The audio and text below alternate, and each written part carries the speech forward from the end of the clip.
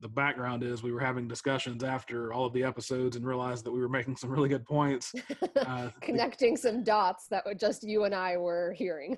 Yeah, so like, hey, let's record some of these. So at least a semi-regular feature, if not a regular feature, will be some of these analyses, depending on how good I guess they turn out to be.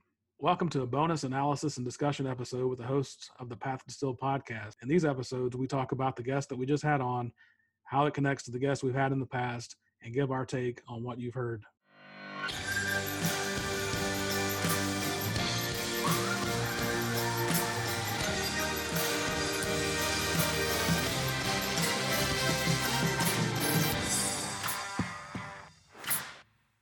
That was really exciting.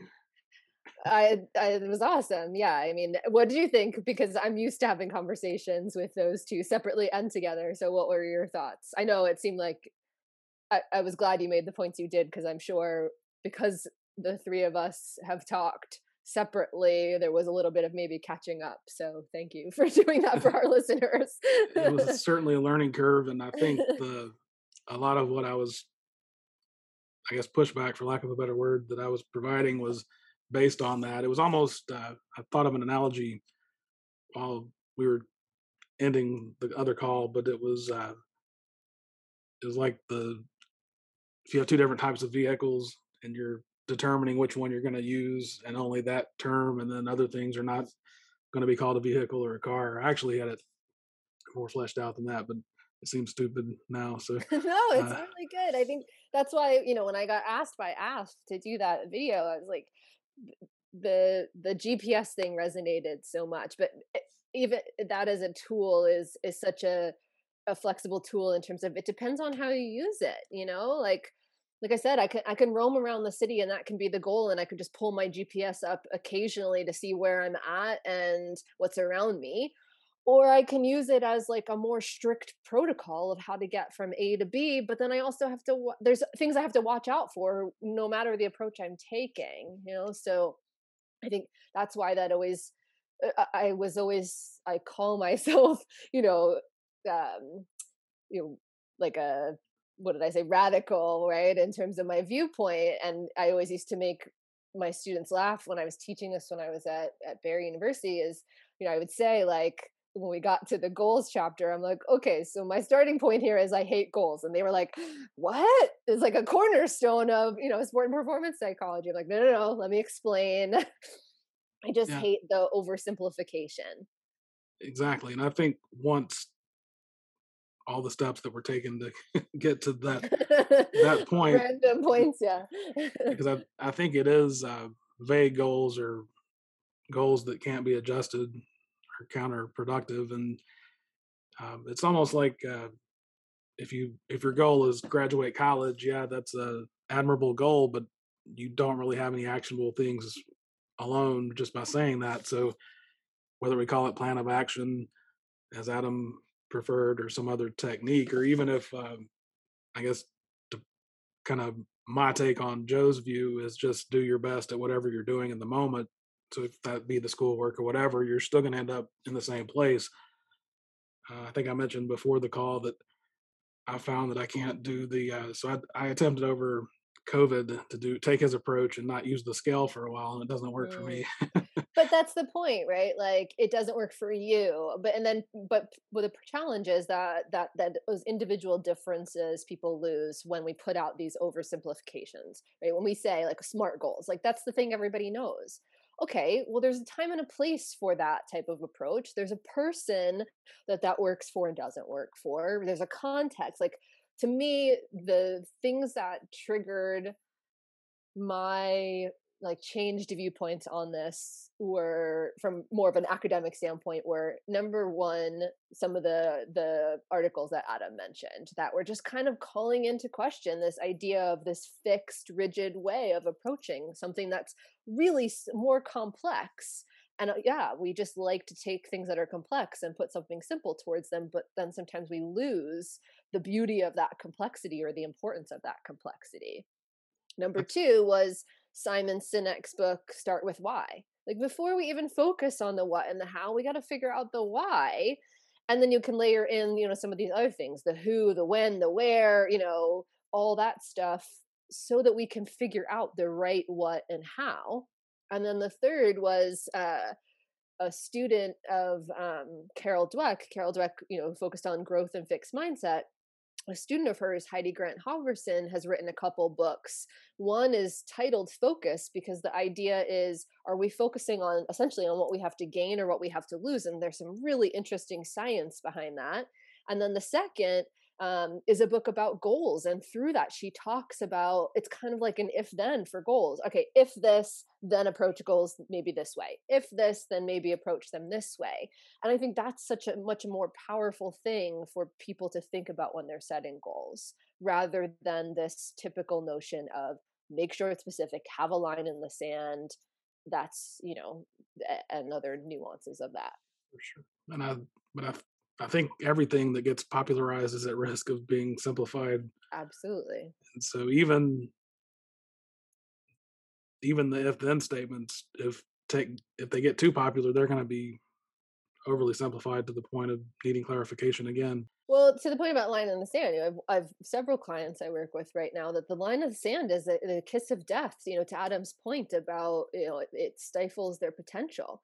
The line in the sand is an obstacle to them, not a vehicle to getting to where they want to go. So it becomes, and these are high performers that are really far along in their careers, and certainly as they were trying to get to where they're going in their careers, they inevitably have had to have goals and this process, right? But now at this point in their careers, having this notion, it turns into expectations. It turns into, a lot of times that loss perspective of, what they have to lose versus what they have to gain. And that's when it gets in their way, right?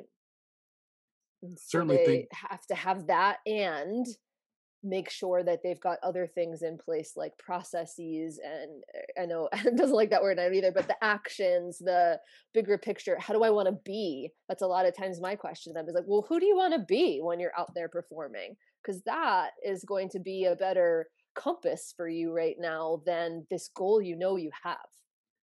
so that your statement that you don't like the term process or processes, can you elaborate on what you find problematic? I think it is just as Adam was getting to. A lot of times, people in a sports psych, we teach, that there's outcome goal. Everybody's familiar with that, right? There's performance goals, which are essentially like the midway goals, the improvements or changes you have to make, the things you kind of have to do to get to those outcome goals. And then there's what quote unquote process goals.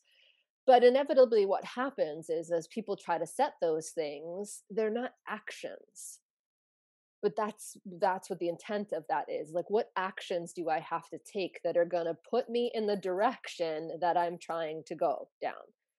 And then at some point I've got to check in on those actions, see, okay, so is that working, is that not working, is that getting me where I want to go? Okay, maybe I have to change an action. So I think that's what Adam was alluding to. That's what my point about it is when we say focus on the process, people just, for whatever reason, I think just miss the mark on what that means.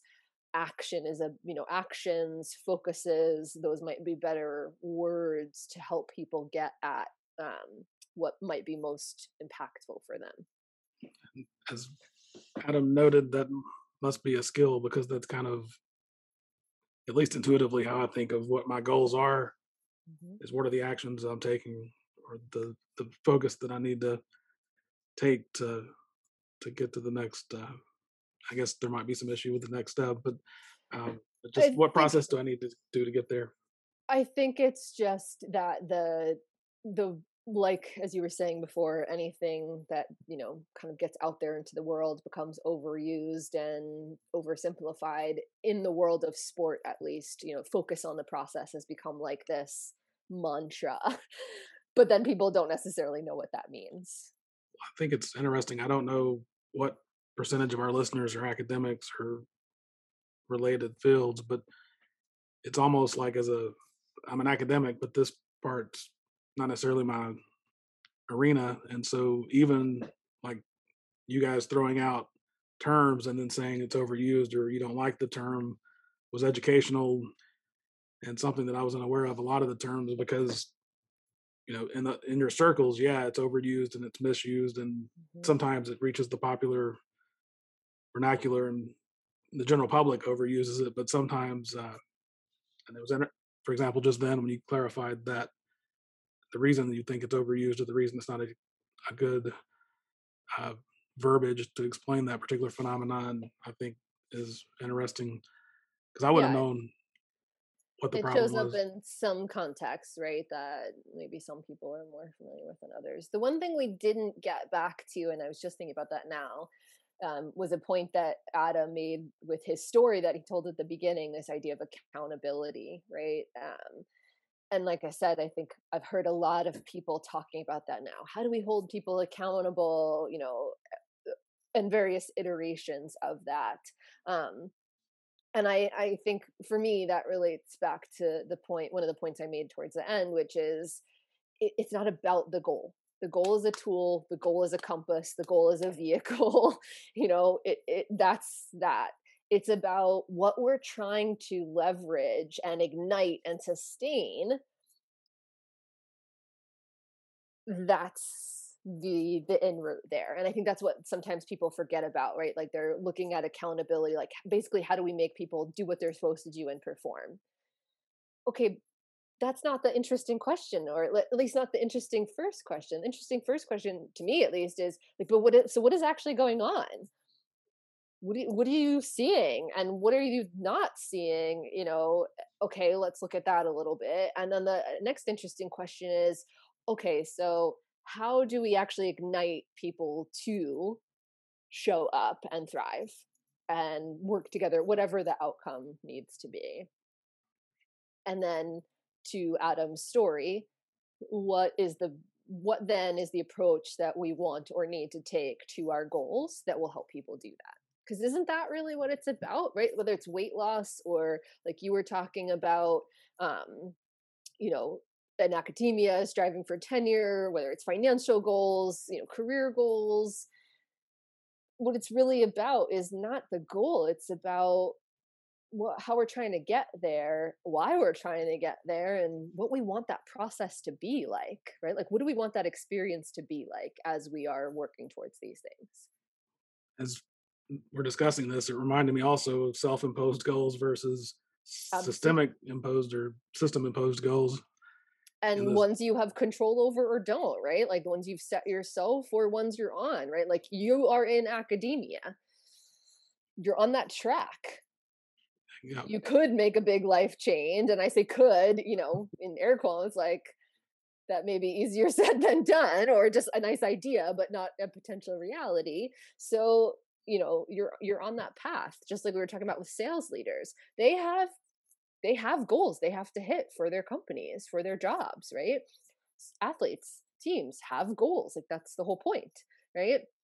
um but as we were saying, the doing and the being part of that is really where people, I think, need to have their focus, not just on the goals. it took me 45 minutes to get caught up with the way you were framing the definition of goals or the use of the word goals. We probably have to have another one to get at some more of these issues. I mean, to me, I think about why I got into psychology as like a broader, the broad field, right? To me, it's the curiosity. And I was doing like a professional development course the other day, and one video I was watching in this course talked about how I think research has shown around age 4 or 5 is when our curiosity peaks, and then it starts to decline. And then there are all these ways, to your question about youth sport and all that, that we like steal that from people as we get older and older. To me, that's why I got into psychology. I just thought it was so fascinating to think about, how do we work, and like, why do we work that way, and what happens if we do this, to Joe's point about experiment, what happens if we do that, what happens if we approach it that way? That's where we've lost that in this kind of goal world, and discussion and society focus on goals. We've lost the really, to me at least, we've lost the interesting parts, and those interesting parts are going to help us leverage our psychology to be able to achieve the things that we want to, or end up in different places that we never knew, or we never thought we'd get to. well, it might not be apparent from the conversation, but I'm not a like a diehard. Like I couldn't comprehend how the things that you were saying, the steps you were saying, at least the way I was conceptualizing them, were not goals. But I'm not one that says like I could adopt Joe's approach if it wasn't that. It's not a situation like where you have to get tenure, that type of thing. I could see someone taking a personal approach that matches that. So it would be interesting to find somebody that's the complete opposite of that view, and maybe have you join us as well. So like you have to have goals, like they're die hard. One And must do it a I've different way. I've worked with people like that, and to me, the question isn't which one is right. To me, the question is, does it help or hinder that person in general and in that moment in time or for whatever's going on for them? If it helps, it helps them get to where they're trying to go or be how they're trying to be, great. If it doesn't, then we might have to rethink things. That would allude to the or tie back. And I've used allude too much today, but that'll tie back to the individual differences, right? Some people are going to Absolutely. benefit from a different approach. So And different time points, to me the contextual intelligence piece is important too, the person's performance domain or role, the timing, the particular situation they're in, as we talked about, whether it's a choice they're making or something that they kind of have less choice or no choice really in. All of these are really important considerations to think about what this process can, and dare I say, should look like for someone. and this is kind of out of left field, but I don't know if you recall Mike Squires talking about the reason he did two releases a week, two podcast Mhm. releases a week for the Couch Riffs podcast is that he had certain goals and he's maintained it for over a year now. And based on the metrics that I've seen, if it was a growth strategy, it's definitely working. His presence is larger. His episodes Sure. are obviously generating more buzz. So, but that's something. Speaking of individual differences, we took the opposite strategy, and we've actually this season we reduced the amount of releases. Mhm. So it's I guess next season we'll do two a week. Go back to where yeah, I'm kidding. Just kidding. Uh, Well, well, and there are inevitable things that everybody has to consider, right? In terms of beyond just, the task before them, the other things going on, right? Which certainly play a role. But I don't know. One thing I think this is partly from me as I've gone throughout my own life and striving and goals, and also, throughout coaching others and just continuing to think things and rethink things. I think I try to help people focus not just on the what and the how, but as I said, on the why, but also like who they are and who they want to be as part of that process. I said that to a client the other day. You're striving for these big things. You know that. A couple years from now, when you are in a different point in your life, are you going to look back? And I phrase it as a question, like, what are you going to look back and care about? Because that's something useful to think about. Are you going to care about who you were and how you showed up, and whether you wanted to be there and wanted to devote the time to what you're doing and were present, or are you going to care about what you did or did not do? And the answer might be mixed. You can care about both, but I think it's worth thinking about both at least, right? Because we err too much, at least in our culture, right? Or um as one of my clients put it, the American rat race. Like, we err on the side of just we strive, and there are obvious reasons that we have to do that, in many cases. But we can also focus on, who we want to be and what we want the experience of that to be like.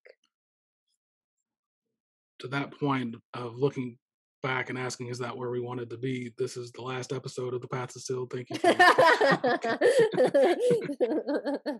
I'm joking, of course, but it's and I actually had a serious thing that the joke made me forget. So um Well, I just think, when I think about my wheelhouse, right, and what my role is with clients, and to myself, right? If I'm thinking about my own inner coach, to me, it goes back to something Adam said, which is how do we unlock potential and focus on thriving, because that's what's going to get us to where we want to go.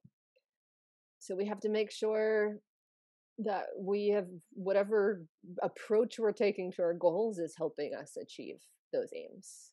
Otherwise, we won't enjoy it at the very least, or we won't get to where we want to go. One that's supposed to enjoy things. Yeah, in theory. Yeah. Awesome. Well, it's not every day one gets to speak to the caliber of our guests today. So thanks for Yeah. taking the time to help have the conversation with them, and of course the this analysis. Thanks everybody for listening. The Path Distilled is hosted by Kevin Harris and Lauren Tashman, created and produced by Kevin Harris. The content is copyrighted by The Path Distilled, all rights reserved.